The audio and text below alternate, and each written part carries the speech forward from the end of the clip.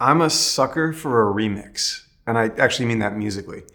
Like one of my favorites is Bass Nectar's remix of Ellie Goulding's song Lights, or there's a band called Mute Math that I'm crazy about, but then an artist came along named Dizzero and remixed their song Monuments. Or this is not so much a remix as it is a cover, but a band called Griffin, or an artist, redid Bon Iver's Heavenly Father recently, and it has been in heavy rotation on my playlist. And I think what I like about a remix is there's something audacious and brave and compelling about taking a thing, like a well-produced, well-written song, and thinking that you could take it apart, like the pieces apart. You could leave some of those pieces behind, you could add new pieces, and you could come up with a whole new arrangement of the same original song, and that it would be worthwhile to do that you could create something new out of some of these old pieces, and also being brave enough to leave some of it behind and put something new there. And I share all of that with you, not just because I love a good remix, but because when you can feel the bravery and the audacity and the creative energy of a remix, it reminds me of the opportunity that we have right now in life. And what I mean by that is that coming out of COVID, coming out of pandemic life, we're going through a bit of a remix.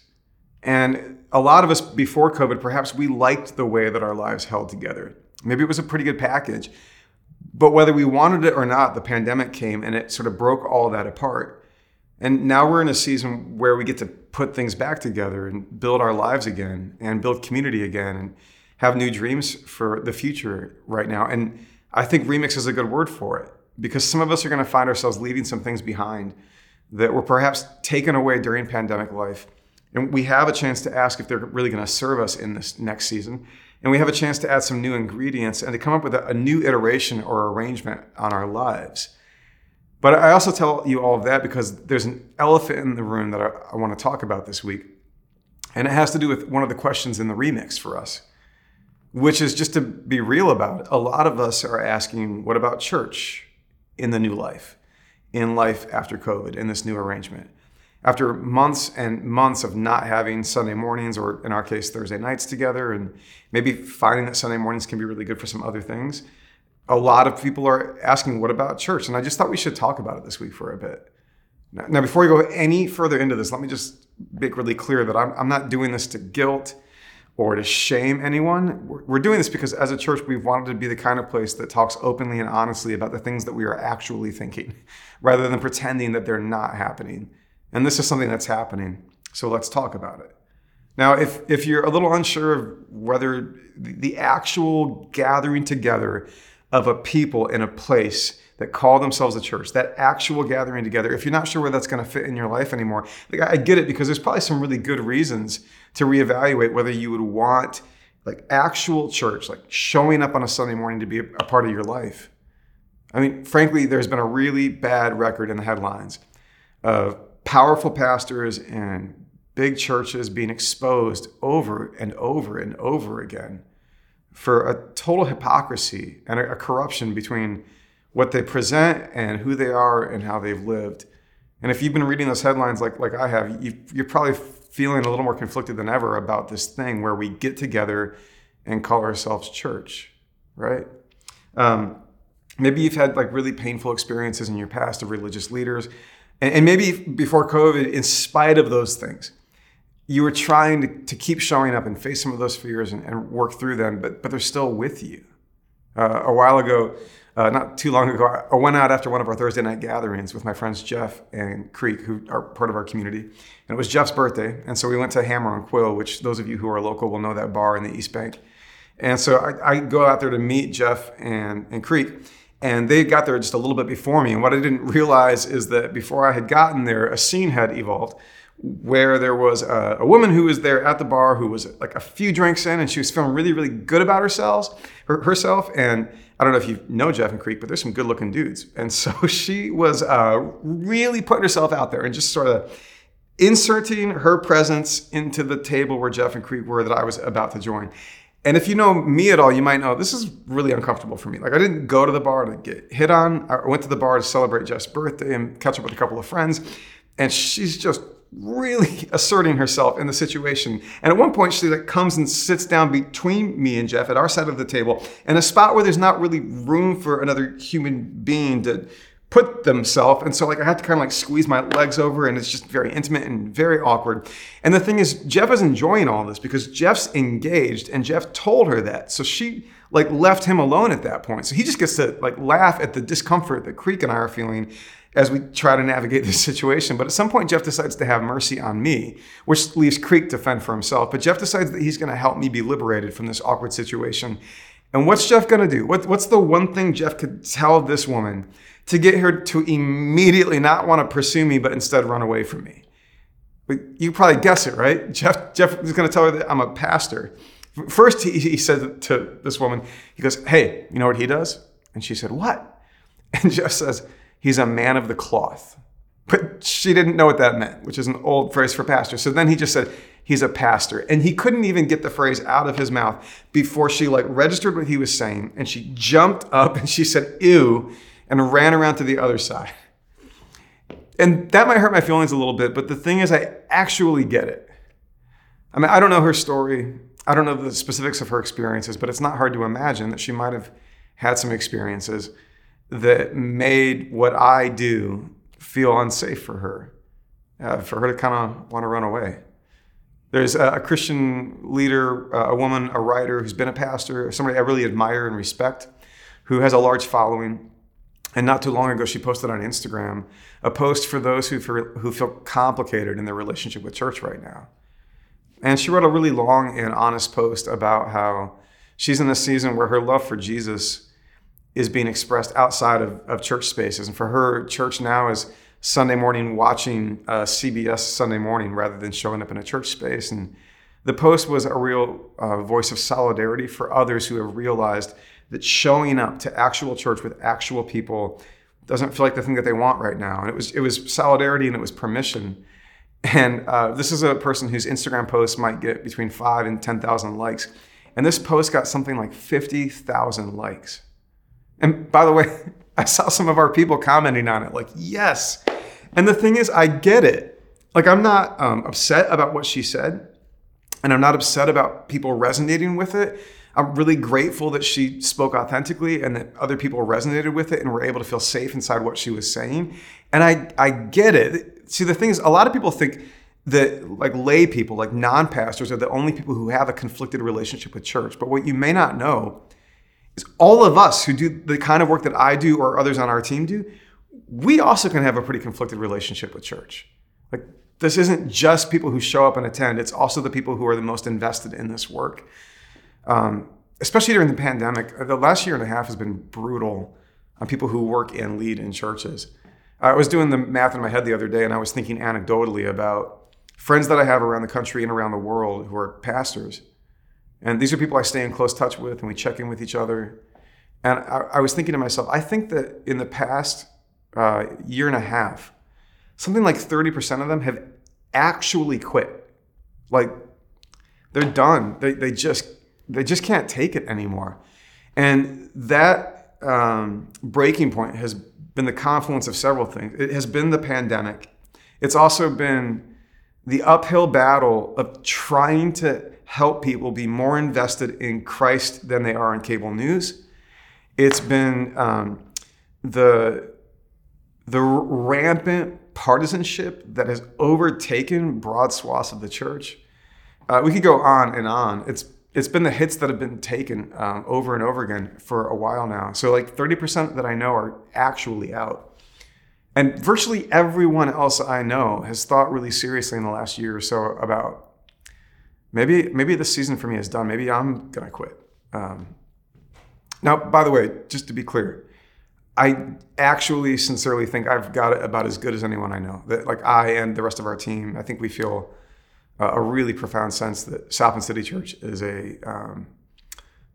is uncommon in its kindness toward her leaders and pastors. And I feel really energized and grateful to be a part of this thing. So I didn't want to lead you down a strange path there. But I do want you to know that like we're in this together when it comes to having a complicated relationship with church, like actually showing up together to follow Jesus and to meet God. And we should talk about it. Now, maybe you want to defend it. Maybe you want to say, hey, no, there's lots of good reasons, right? Well, let's talk about some of the ways that I hear people defending church. I'll hear somebody say something like, oh man, but is there anywhere else where people give of themselves for the needs in the world, right? Like we show up and we serve on behalf of our neighbors and we address issues of justice. And that's just so beautiful. And I'd say it is. And there's lots of places where people are showing up on behalf of urgent needs and in the name of justice that aren't church. I mean, I think church ought to be doing those things. And I see churches doing those things, but you don't need church to show up for urgent social causes. That can happen in lots of other spaces, right? Maybe you'd say man, but where else are you going to go to get insightful teaching about life in the world today? Really thoughtful teaching. And I would say that's really kind, but have you heard of TED Talks? This is a brutal season to be a stage communicator because TED Talks have really raised the bar. And there is an endless stream of brilliant talks online that you can find about virtually any question that you might have about your life in the modern world, right? Maybe you think about great music and beauty, expressions of art. And I would say there's lots of places outside churches where those things are happening. Maybe you would think about belonging, where else do I show up and just know that I belong? And again, I would say, look, the church had better be a place where that happens. And I think it often is a place where that happens. But there are lots of other places where people experience deep belonging. And maybe you'd say, no, I want explicitly theological content. Not a lot of actual sermons happening at TED, right? Depending on how you define a sermon. But I want explicitly theological content about the way of Jesus, about scripture, about following Jesus in the modern world. And I would say, I love that, I get that. But there too, especially in the past season with the pandemic, lots of places have gotten better and better at creating really compelling, rich, well-founded, well-thought content and putting it online to help you think theologically and to grow in that sort of mental journey, right? So those are good defenses on the surface, but I'm not sure they really hold up for the thing I'm actually talking about, which is actually showing up and being together and calling ourselves church as we follow Jesus in flesh and blood, right? Now we're doing Psalms and practices. And there is this thing in the Psalms, and this actually brings us full circle from the beginning of the series to now as we wrap it up this week and next. It's an observation that we made at the beginning. I'll make it one more time. That when you read the book of Psalms, when you read this ancient text of prayers and songs, there are some obvious threads woven in, some assumptions that are made about where and how this life with God is experienced. Just hear these few samples and see if you notice it. So from Psalm 7, awake, my God, decree justice. This writer sees something wrong in the world and is calling out that God would do something about it. And then the writer says, let the assembled peoples gather around you. Or Psalm 22, from you comes the theme of my praise in the great assembly. Before those who fear you, I will fulfill my vows. Or Psalm 40, the writer says, I will proclaim your saving acts in the great assembly. And I'm going to pull a quote from the first week of the series and use it all over again. Nahum Sarna is a Jewish commentator on these texts, and he says it just really clearly. He says, the Psalms presuppose the presence of a congregation. These prayers and songs, this exposure of the soul that we see in the Psalms, it presupposes the presence of a congregation. And congregation is a special word. And it's going to help us find our way to another special word that I want to use for why I think us actually coming together and calling ourselves church and following Jesus, why I actually think it matters, and a reason that transcends all the other reasons that we've talked about. But let me, to get there, turn to another place in the Bible. This is a letter called 2 Corinthians, where a writer named Paul is writing to a small cluster of people in the city of Corinth who have actually been showing up with one another and calling themselves church and following Jesus. This was in the lectionary a couple of weeks ago, and it just seems so fitting for the moment that we are living in right now. So this is a long reading, but just see if this rings a bell in you when you think about where we've been and where we are. Paul says in 2 Corinthians 4, since God has so generously let us in on what he is doing, we're not about to throw up our hands and walk off the job just because we run into occasional hard times. We refuse, this line's kind of unfortunate, just go with it. We refuse to wear masks and play games. We don't maneuver and manipulate behind the scenes, and we don't twist God's word to suit ourselves. Rather, we keep everything we do and say out in the open, the whole truth on display, so that those who want to can see and judge for themselves in the presence of God. Remember, our message is not about ourselves. We're proclaiming Jesus Christ, the Master. All we are is messengers, errand runners from Jesus for you. It started when God said, "Light up the darkness," and our lives filled up with light as we saw and understood God in the face of Christ, all bright and beautiful. Now, if you only look at us, you might well miss the brightness. We carry this precious message around in the unadorned clay pots of our ordinary lives. That's to prevent anyone from confusing God's incomparable power with us. As it is, there's not much chance of that. You know for yourselves that we're not much to look at. We've been surrounded and battered by troubles, but we're not demoralized. We're not sure what to do, but we know that God knows what to do. We've been spiritually terrorized, but God hasn't left our side. We've been thrown down, but we haven't broken. What they did to Jesus, they do to us. Trial and torture, mockery and murder. What Jesus did among them, he does in us. He lives. Our lives are at constant risk for Jesus' sake, which makes Jesus' life all the more evident in us. While we're going through the worst, you're getting in on the best. We're not keeping this quiet, not on your life. Just like the psalmist who wrote, "I believed it, so I said it." We say what we believe. And what we believe is that the one who raised up the Master Jesus will just as certainly raise us up with you alive. Every detail works to your advantage and to God's glory. More and more grace, more and more people, more and more praise. So we're not giving up. How could we? Even though on the outside it often looks like things are falling apart on us, on the inside where God is making new life, not a day goes by without his unfolding grace. These hard times are small potatoes compared to the coming good times, the lavish celebration prepared for us. There's far more here than meets the eye.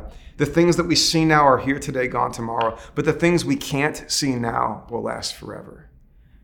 Now, when the text talks about how there's far more here than meets the eye, and there are things that we can't see now that will last forever, when the text points toward God and the experience of God in Christ, often the New Testament uses a word, and the word is mystery. I think that's a really beautiful and humble way of saying that we are attempting to name this thing that is somewhat unnameable. We are trying to wrap our arms around something that's way too big for us to wrap our arms around, but we won't stop pursuing it because it has met us and it's done something in us and we want to keep paying attention to it. So the text uses the word mystery in English often. In the Greek, the word is mysterion. And there's an interesting thing that happened early in the life of the church where voices in the church were taking this word mysterion in the Greek, and they were looking for a way to bring it forward into the Latin, which was becoming the mother tongue of the Roman Empire. And in a long story made very short, a move was made to go from mysterion in the Greek to a word in Latin, which is sacramentum. And the interesting thing about sacramentum is the word sacramentum comes from when a soldier would be making their oath, like a Roman soldier, to become a soldier. And so a sacramentum is a sacred or a solemn oath. And that's the way that they carried forward the word mysterion from the Greek. And a few writers have observed that it suggests that when we use the word sacrament, what we are talking about is that a promise has been made to us that the mystery will meet us. And that's a really long way of getting at the reason I think we ought to keep showing up, and I think what's at stake in our being together, is not just that hopefully we care for important and urgent needs, although we should, and we do.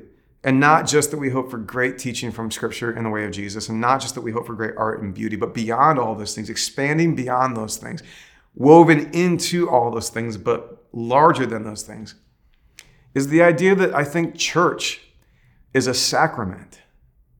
Not just that we serve sacraments, not just that we participate in sacraments. I think when we are together, are a sacrament.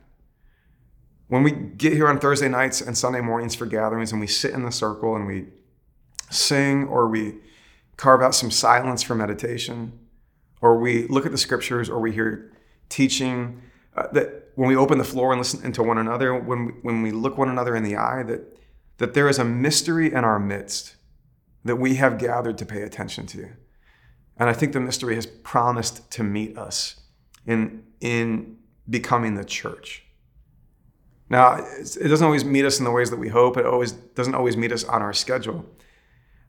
But I believe the mystery has promised to meet us in this thing that we call the church. And one of the reasons I believe that is it has happened over and over and over again. And you know those Sundays or those Thursday nights where like something happened and you don't even have words for it. You're not even sure quite what to say. You just know something happened in our midst. And that something happening is the reason that I know for me, I'll say, I want to keep showing up for this. I want to keep giving myself to this because I am on the hunt for the mystery. And by the way, a sacrament doesn't have a monopoly on the mystery. The point of a sacrament isn't to say that God promises to meet us here and only here. I mean, God is the God who fills everything everywhere with God's presence. This is the Christ mystery that we read about in the New Testament. It's not to suggest that the mystery is only here, but it's to suggest that it helps to have intentional times and places and moments when we are on the hunt for the mystery. And in God's grace, God meets us as that mystery when we gather. Now, next week, we're going to actually turn our attention to a sacrament, which is the Eucharist. And from the beginning of the life of the church, one of the things that we have done, followers of Jesus, has been to serve this meal with the bread and the cup, communion or the Lord's Supper. And there too, like I don't know a better way to say what we believe about this thing, which is that somehow through some ordinary elements like bread and, in our case, grape juice, that through ordinary elements we are actually looking for God to meet us in that meal. That through eating and drinking, that something in us deeper than our bellies is sustained. That through welcoming our neighbors and even our enemies to the very same table, that something is being put back together in the world that transcends factions and good ideas and good songs, and like something bigger and more transcendent is happening there. And so we're going to be on the hunt for that as we come to the table for the Eucharist in our next gatherings. I also wanted you to know, by the way, that as we come out of pandemic life and into our full life together again, we're targeting August 5th and 8th. That's Thursday and Sunday in August for our sort of full unrestricted phase 3 life back together. That means like full kids rooms operating for all ages that we serve in kids ministry. That means just like everything kind of fully wide open, coffee before the 9 a.m. So we're targeting August 5th and 8th. However, it takes a lot of people jumping in to make that happen. So for example, like our kids teams right now, we're operating at the most capacity we can offer with the current number of volunteers that we have, which is just those very young ages that we're covering. So if you want to see us like able to extend kids ministry back up to the full age range, and you want to be a part of serving these kids and young families, you could join the kids team between now and August. You can go online to southbendcitychurch.com/volunteer, and you'll see a way that you can let us know about that. And here's the thing, even if you're not ready to serve during the summer because maybe you're traveling a lot or you're still waiting for us to get a little bit further out of COVID life, let us know right now that you'd like to serve. And then we'll work with you between now and August to get you up to speed so that when it's time for us to open things up further, we'll have you ready to go so that you can jump in and be a part of things. So that's August 5th through 8th. And in the next few weeks, you're going to hear about other ways that you could jump in and be a part of our life together beyond attending. Things like hospitality and the band and singers and technology and all these ways that we are trying to actually show up for one another and create a space where we can pay attention to the mystery. Now, one more note about this sermon. I did a thing this sermon that I don't know if I've ever done, which is I actually got a lot of this from a friend of mine who's a preacher and from a sermon that he preached the week prior. Here's the story. I thought I knew where we were going to go in this last cycle of Psalm and practice. I had a direction in mind, and I was working in the Psalms to work out that direction. And sometimes what happens is you think the text goes a certain direction, and then you get into the text and you find out you were wrong. And then you have a temptation to just try to force it. But that's not what we're here to do. We're trying to go wherever it actually takes us rather than just impose ourselves upon it. And so the direction I thought we were going to go, it just wasn't working. And I was just kind of like stuck, and I was really getting sort of frustrated. Preaching for me is also a sacrament. Preaching for me is a place where I want to pay attention to the mystery, where I have found again and again that the mystery meets me in spite of myself. Just it's a grace that I experience when I prepare to preach and then when I preach. And yet in this instance, it didn't feel like it was happening at all. And I was really frustrated and concerned about that. And at the same time, a thing happened on some text messages. So what you should know about me is I actually have 2 churches I'm a part of, sort of. So Southland City Church is my church. It's the church that I worship with and pray with and walk with. But I also have this circle of pastors, like the same circle I was telling you about earlier, these brothers and sisters of mine from around the country and around the world. And I experience something like church with them too. We show up for each other, and we are learning how to follow Jesus together in the midst of these peculiar vocations that we have as pastors. And that this week leading up to this teaching, church happened for me in that space too, where I wasn't finding what we needed. And it felt like it just wasn't coming through for us. And then at the same time, one of these pastor friends was texting some of us about what he was working through for his teaching. And he was asking all the questions that I started this teaching with, because I actually a lot of how I framed those questions came from him. And he used 2 Corinthians 4. And I listened to his teaching and just realized, I felt it in my bones and my heart first before I got to my brain, which was, these are the questions we need to be talking about this week. And this is some of what we need to be pointing to this week. And then I thought to myself, well, there it goes again. If that's my other congregation, these pastors from around the country and around the world, and if that's a place where I expect the mystery to meet us, well, it did. When just a few hours before our Thursday night gathering, when I didn't have a sermon, I was actually listening to my friend Justin's teaching from that week. And again, where I got a lot of this, and I was working out. I was actually on the rowing machine at the gym.